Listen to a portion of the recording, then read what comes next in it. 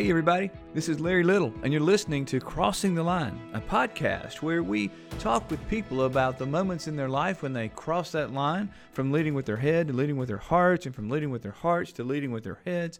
And we learn about leadership, we learn about life, we learn about relationship.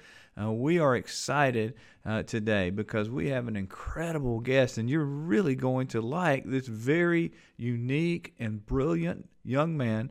His name is Demi Oluwashina, and Demi is from Africa. He is a learning innovator. He's an entrepreneur. He is an educator. He has served on the faculty of the African Leadership University in Rwanda, and he has done so many cool, innovative things. He's won all kind of innovation awards. He has led teams that have won awards at different competitions as an entrepreneur. He is a corporate trainer. He's a facilitator and speaker. His mission is to build products and ecosystems that help people and organizations unleash their potential and thrive. So he is just a very cool guy.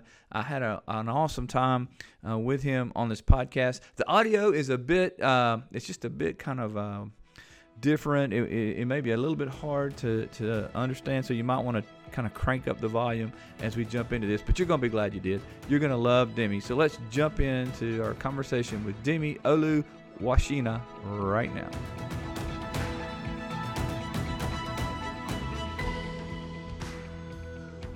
Have you ever met one of those people that, just by their voice, by their face, by their body language, you knew that this person was truly a special individual?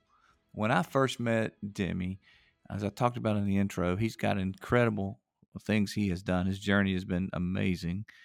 But what really stuck out to me about you, Demi, is your authenticity and your realness. And I just liked you from the very beginning. I have to tell you, thank you for being on Crossing the Line today, and thank you for giving us your time. But you just got to know, I really like you, Demi. You're just a truly nice person, and welcome to Crossing the Line.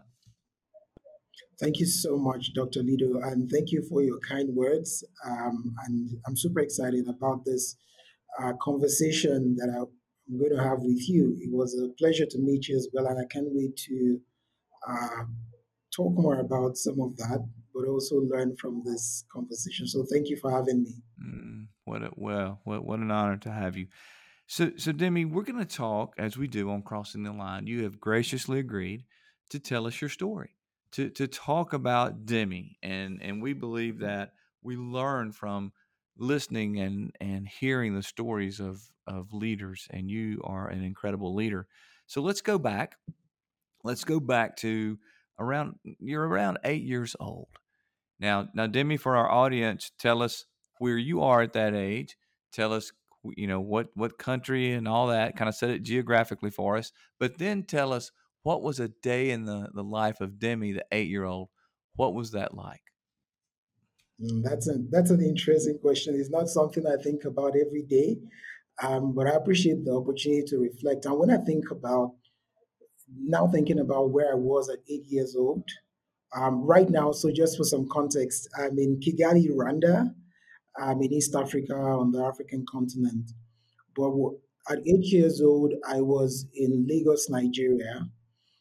My parents, and our entire family had just moved from another city called Ibadan in Nigeria, and would moved to Lagos. So here we were dealing with that transition. I can remember the vivid memories was from that time was just dealing with that transition. I think around that time as well, interestingly, my father used to work with a bank, and so we were pretty comfortable. And I think that while he was moving to this new place to Lagos now, he lost his job at the bank. So this was a really actually very pivotal moment in the life of myself and my family, and this just changed how things used to be. We used to be super comfortable, and then now we go to Lagos and started a new journey that was hard in many ways. It was hard because we couldn't access some of the resources that we used to be able to access. But I also remember I'm thinking about how some of that affected me, right? Also making this transition into a new environment, into a new school, amongst new people. I struggled a bit with that. I mean, it was fun to be able to move, but it was also, for my young self, a challenging moment. Happy to speak more about that, but that's 8 years old. Those are some of the things I can remember. Yeah. Okay, so you're 8 years old. You're moving. Your dad lost his job. Now, a new environment, a new school. Do you have brothers and sisters, or is it just you? Good question. I used to have two elder sisters. One of them passed on, and so I still have an elder sister, and I have three younger brothers. So I'm somewhere around the middle, right? I'm the third born in the family of six. So here you are at 8 years old, and your siblings and yourself are in this new place, this new environment. How did your parents help you? What was it like from their perspective, trying to help you adjust to this new environment, new limited resources, new lifestyle? How did they deal with that? The Again, like anything that happens to the family is difficult for everybody, and one of them was trying to figure out new streams of income to be able to support the family. It was taking very long for my dad to get a new job. I think he was also affected in some way by the way that he lost his job. And so I think those things happened, and it was taking a very long while. And so my mom um, was working as a nurse at that time, and she would leave to go work at the hospital. But she then also started thinking about starting a store, a grocery store, where that could bring in new income to support the family. And so that was one of the things that uh, my parents did to support us, but it had to be all hands on deck now because I remember we had to take turns manning the grocery store or being involved with selling some of the products right from the store to be able to contribute our quota to be a part of that. Faith was one of the big support structures. We grew up in the church. And so one of the things that we knew to do was to worship and pray about um, all the things that we were going through. My parents did their very best to keep us encouraged, to keep us as close knit as possible, even when we didn't have all the things that we used to have previously, and that was challenging for us. But then they they were there to support us, but and still do their best to make sure that we got a proper education. So we, at least at that point, could still afford to go to a private school. So you would have, in interesting thing in Nigeria, it happens that I don't know, it might not be this way in other parts of the world, but public schools in Nigeria sometimes tend to be worse than private schools because the government is not funding the education as much as it should be. And I know in some parts of the world, government schools are better than many private schools, right? So it's the reverse. It was a reverse in Lagos. But our parents tried their best to keep us as long as they could in the public school system because I think in the private school system rather, they kept us in the private school system because in the public school system that affects your psyche even more. Like it's overcrowded many times. It's just people that sometimes can afford to send their kids to school, and so they did that even with very limited resources. And so these family times, shared family conversations around faith, around just keeping the family bonded and ensuring that we were able to stay in school was really helpful around this time. Demi, you are articulating what what really we find in leaders across the world, and when they look back at their life, you had to work, There was hard work involved, running that grocery store, doing things, selling. There was faith. There was love. I wanted to jump in and just help us to think about that. Strong leaders, many, many times had to overcome difficult things early on in their life. Demi had to overcome the move, the loss of a job by his dad, the loss of income. But they did have faith, they did have love, and they had hard work. And he was willing to help and willing to take some responsibility, even as a young child, to try to help his family. He said, when one hurt, we all struggled. And I thought that was brilliant. So, hard work, faith, love, those are important ingredients, and they certainly are evident in Demi's life. There was encouragement by your parents. Those attributes taught you an awful lot, I know, as an 8-year-old and a little older. But now let's move you up just a bit, and you're a teenager. You're a young man. Let's say you're 13, 14, 15. What is life like for Demi at this age? Yeah, I'm trying to go into. Okay, so I see now that. That's yeah, good. to see where I am at that point in time. But then when I'm 13 and when I'm 14, I my dad along the line started to do some community work. And so he set up a library, a community library. I think one of the things that our sort of downturn in fortunes left with us was empathy for people who didn't have access to resources. And I think during that time, my dad felt very drawn, perhaps with his own situation and with the situation that we were going through, felt very drawn to helping other people. And so one of the things that he did then was set up um, thankfully, things that gradually began to improve and stabilize, and especially with the continual growth. So my mom had gone to set up a private practice and set up a maternity home, and then the store had grown bigger, and so things were beginning to improve for us. And so my dad set up this community library, and I started to volunteer there as a after school teacher, helping other kids. And just I always say that was my first job because when I finished high school as well, aside from the work that I did in the store, it was I got an employment letter from working in that youth center, especially after high school before I transitioned to university. And so this is what was happening around 13. I'd also just moved into what we call secondary school at that point, which was after my primary school education. And so, secondary school, okay, I still attended a private school in secondary school, but then at some point, I had to move into a public school. Oh, Uh, yeah, so I moved into a public school, I think, in my third year of high school, right? And so that was another transition for me because I wasn't used to the public school system. They, in many ways, they are miles apart when you think about it.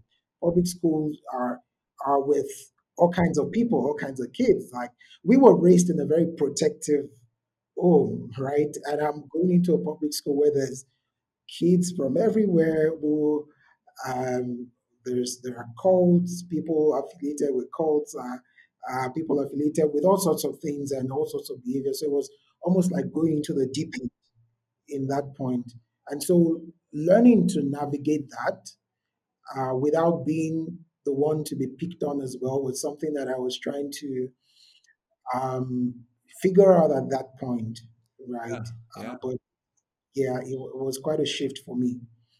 So when you Yeah. went to the public school, Demi, you had to think through how to not become the victim, I guess, huh? I had to. I had to. I was a victim a number of times. I because I would it was when I got into the public school, for example, you had to bring your own chair and your desk, right? Your parents had to buy your chair and your desk, and every time I think they had to buy at least three times because it will get stolen. my new desk and chair will get stolen from my classroom, and then I will look all over the school and not be able to find it. Yes, you heard that right. His desk and chair got stolen several times from his classroom, and his parents would have to buy that. You have to buy your own.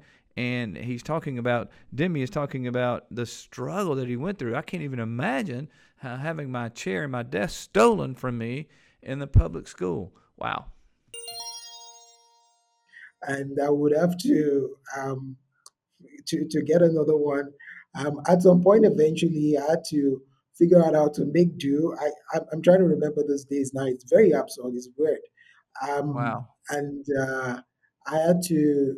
I think I just figured out how to either sit with a friend or do some makeshift kind of thing because I couldn't tell my parents to keep buying a desk and a chair for me because it was stolen a lot of the time, and this was common.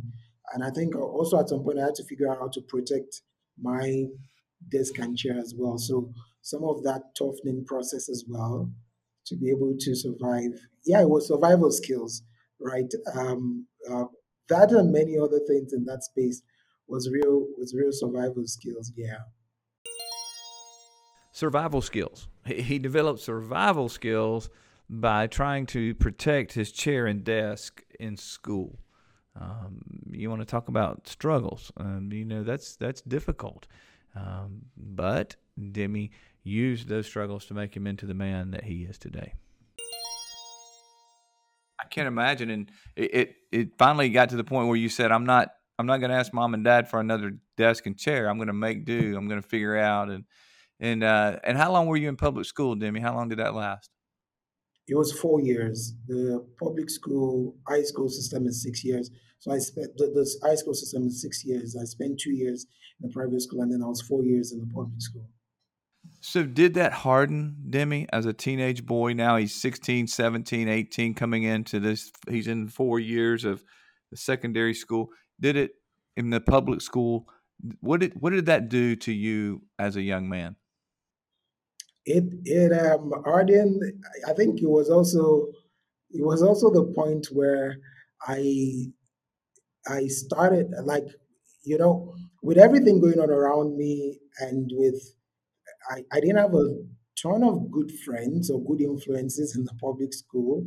I started to learn some of their ways. So, for example, I would, and again, I think it also tapped into another part of me, which is like adventurous. So, um, I can remember some of those experiences where we would go out to what we call the jungle, right? For me, it was exploration. There were a lot of things that people were doing then. People would go do drugs and go do cigarette and sex and all that. But I came from a home that was steeped in the faith. My dad has a pastoral background, so I couldn't do all of that. But still, I would skip class, right? I would skip school because those are the influences around me.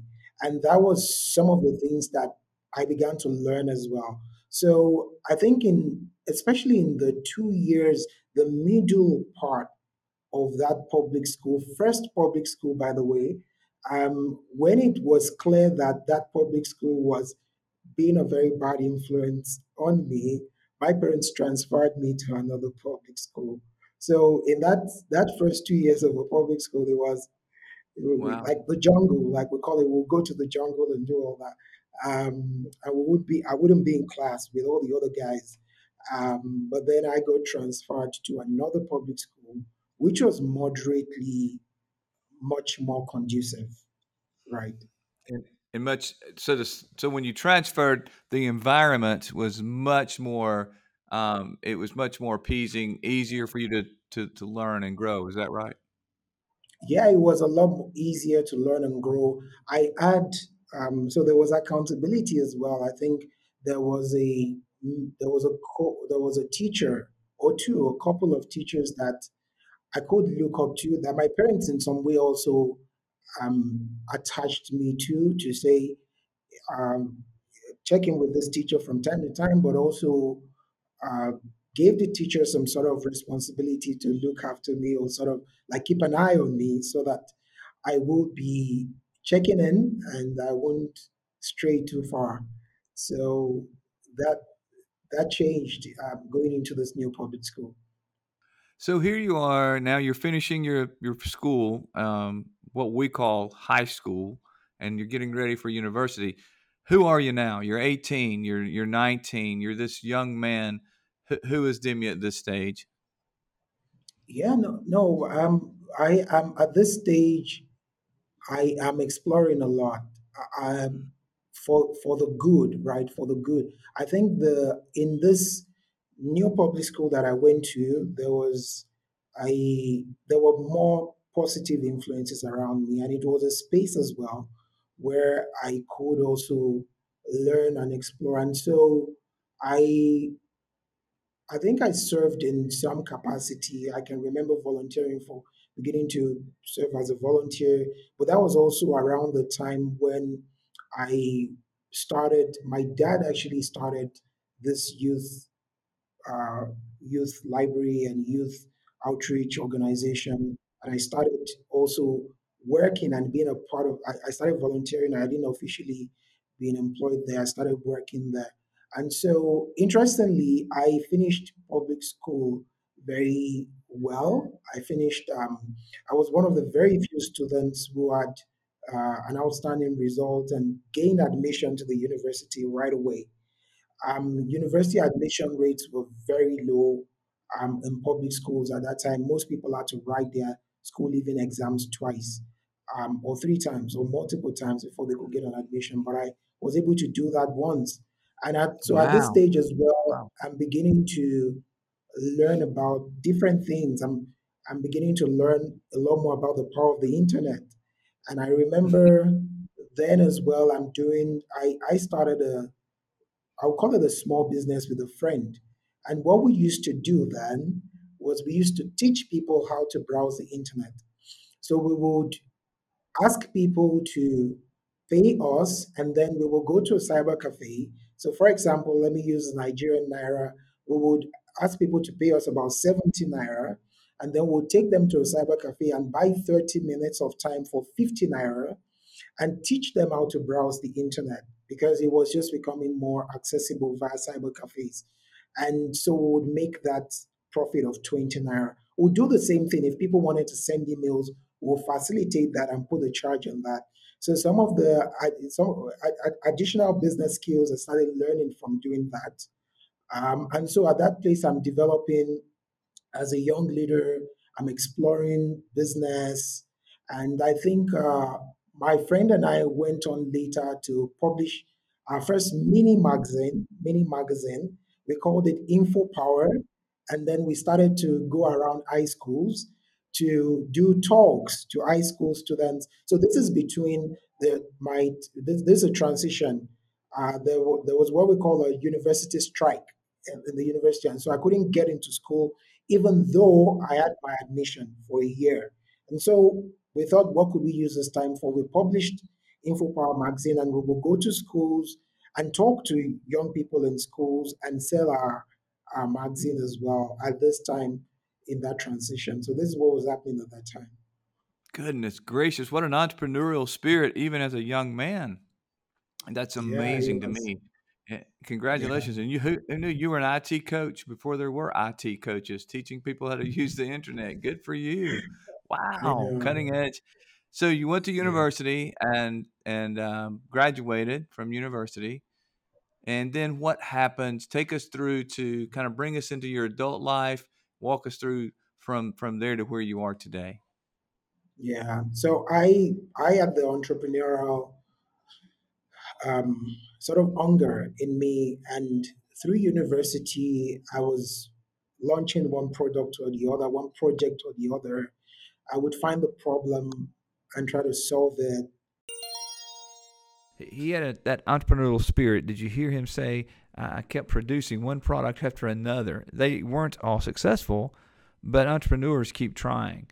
I wonder if that struggle he had early on in life, even in high school, gave him that tenacity. I kind of think it. I kind of think it did. He said, "I would try to find a problem and I would solve that problem. We would find the problem and then we would solve it." It's great thinking.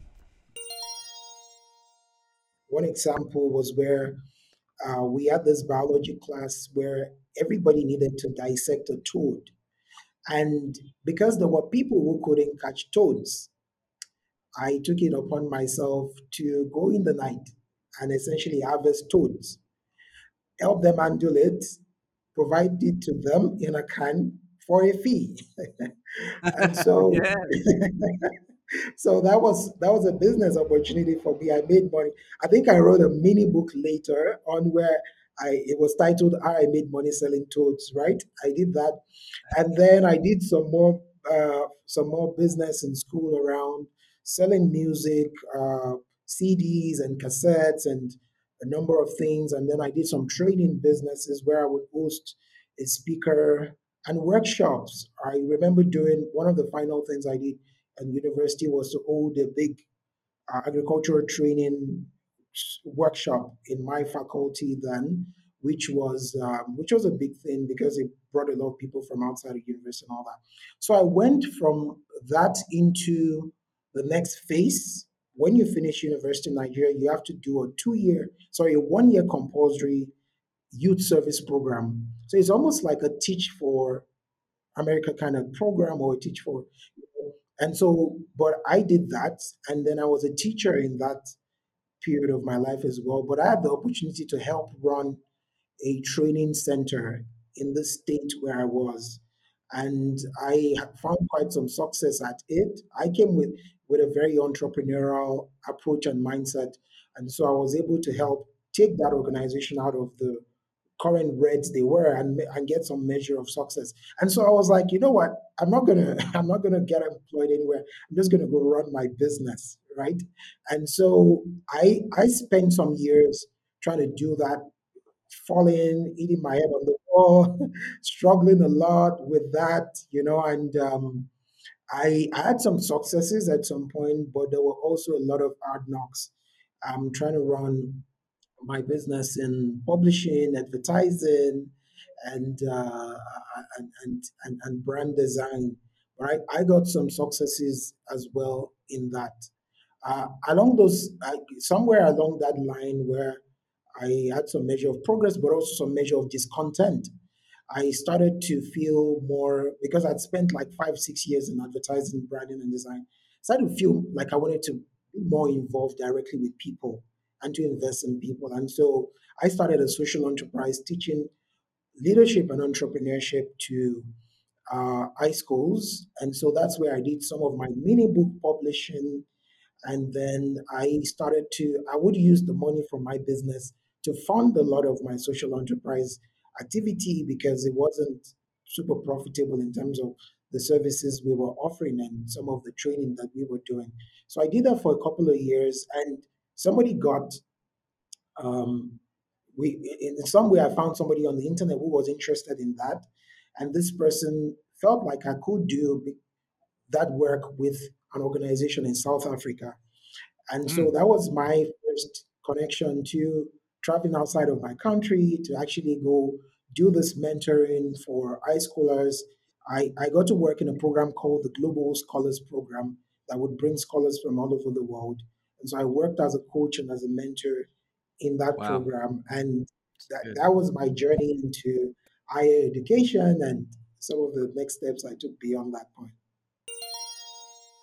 I hope you paid attention here because Demi did not. There was not a straight line from graduating from university to being a successful leader, being a successful entrepreneur. He tried several things. He tried this and that, and then he did several things at once, trying anything he could do to create the path of leadership, of entrepreneurship. It was not a straight line. It was a curvy, windy, ups and down kind of journey. I think sometimes we discount the effort and work it takes to get to be at a successful place in life. Forget entrepreneurship. I'm talking about relationships too. It takes work. It's amazing that, Demi, you have accomplished what you have with the heart that you have. What I keep hearing, you had hard knocks, but you didn't allow that to stop you from pursuing your passion And maybe as you look back at your life and you see where you were in that jungle of a public school where you had hard knocks, you had to learn to overcome, back as an 8-year old moving to a new environment, and then going to a public school that was difficult, and then trying to make your way, that you overcame that. But yet at the same time, you have this heart for giving back, for teaching high school students about leadership, for having this social awareness and these social enterprises that I can tell are such a passion for you. And I'm so proud of you for giving back. We need leaders like you, Demi. We need more Demis in our world today. Can I ask you something? I know our time is fleeting. I want to ask you though, there are other Demis out there. There are leaders across the world who are young, or maybe not so young, but they're trying to find out who they are. They're trying to find out what is their contribution to this world. What is it that they should, and maybe they're struggling. Maybe they are in a season of hard knocks.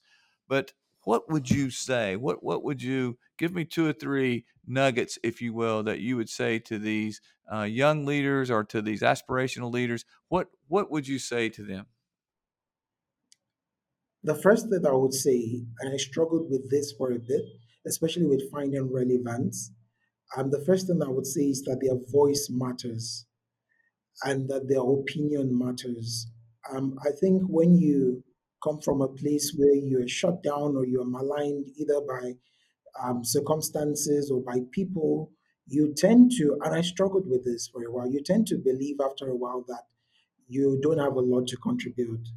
But it's not true. There is no single person on earth that does not have something, no matter how little, to contribute. It might be a smile, it might be an hello, it might be an encouragement that they're able to give. So, and that's the starting point. And I think that that blossoms. So if you believe and that you understand that you are here for a purpose and that your voice matters and that you can contribute something no matter how little, that's how it grows, right? Even in those very dark places, believing in that and being able to give something no matter how little is the seed that then allows that to blossom into bigger things. Sometimes we think about bigger things that we want to do, but the purity and the beginning point is just knowing that the impact we're able to make, no matter how little, is powerful. It's a part of the conversation. And I'm saying this as well to say, do not hold back your voice. Even when you feel like you're not perfect, even when you feel like you are not enough, you're actually enough, but do not hold back your voice. The other thing I would say, and it's just very related, is really just believing in yourself, right? Believing in yourself, because I think that's powerful. Once you believe in yourself, you set the tone for other people to do that for you. Sometimes we're in very dark places where people need to believe in us first. If you have that opportunity, don't take it for granted. If people tell you they believe in you, that's a springboard for you to then go and do more work for yourself. I've had people in my life do that and give that gift to me, and I try to give that gift to as many people as possible. So, I would say this as well: if the young leader and aspiring leader is listening to me, I believe in you like I believe in my students and a lot of the people that I work with, that you have something to offer if you rise up and speak to that. And I think the last thing I would say is experiment. There's places in my story where I didn't get to share the failures in detail, but there's failures along the journey as well as successes. And one thing is, I've always experimented, um, because sometimes you stumble into the place where you are supposed to be.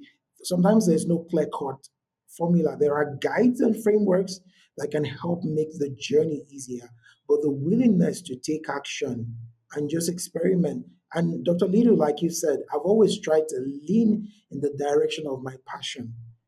And some Mm, people say, I don't know what that passion is.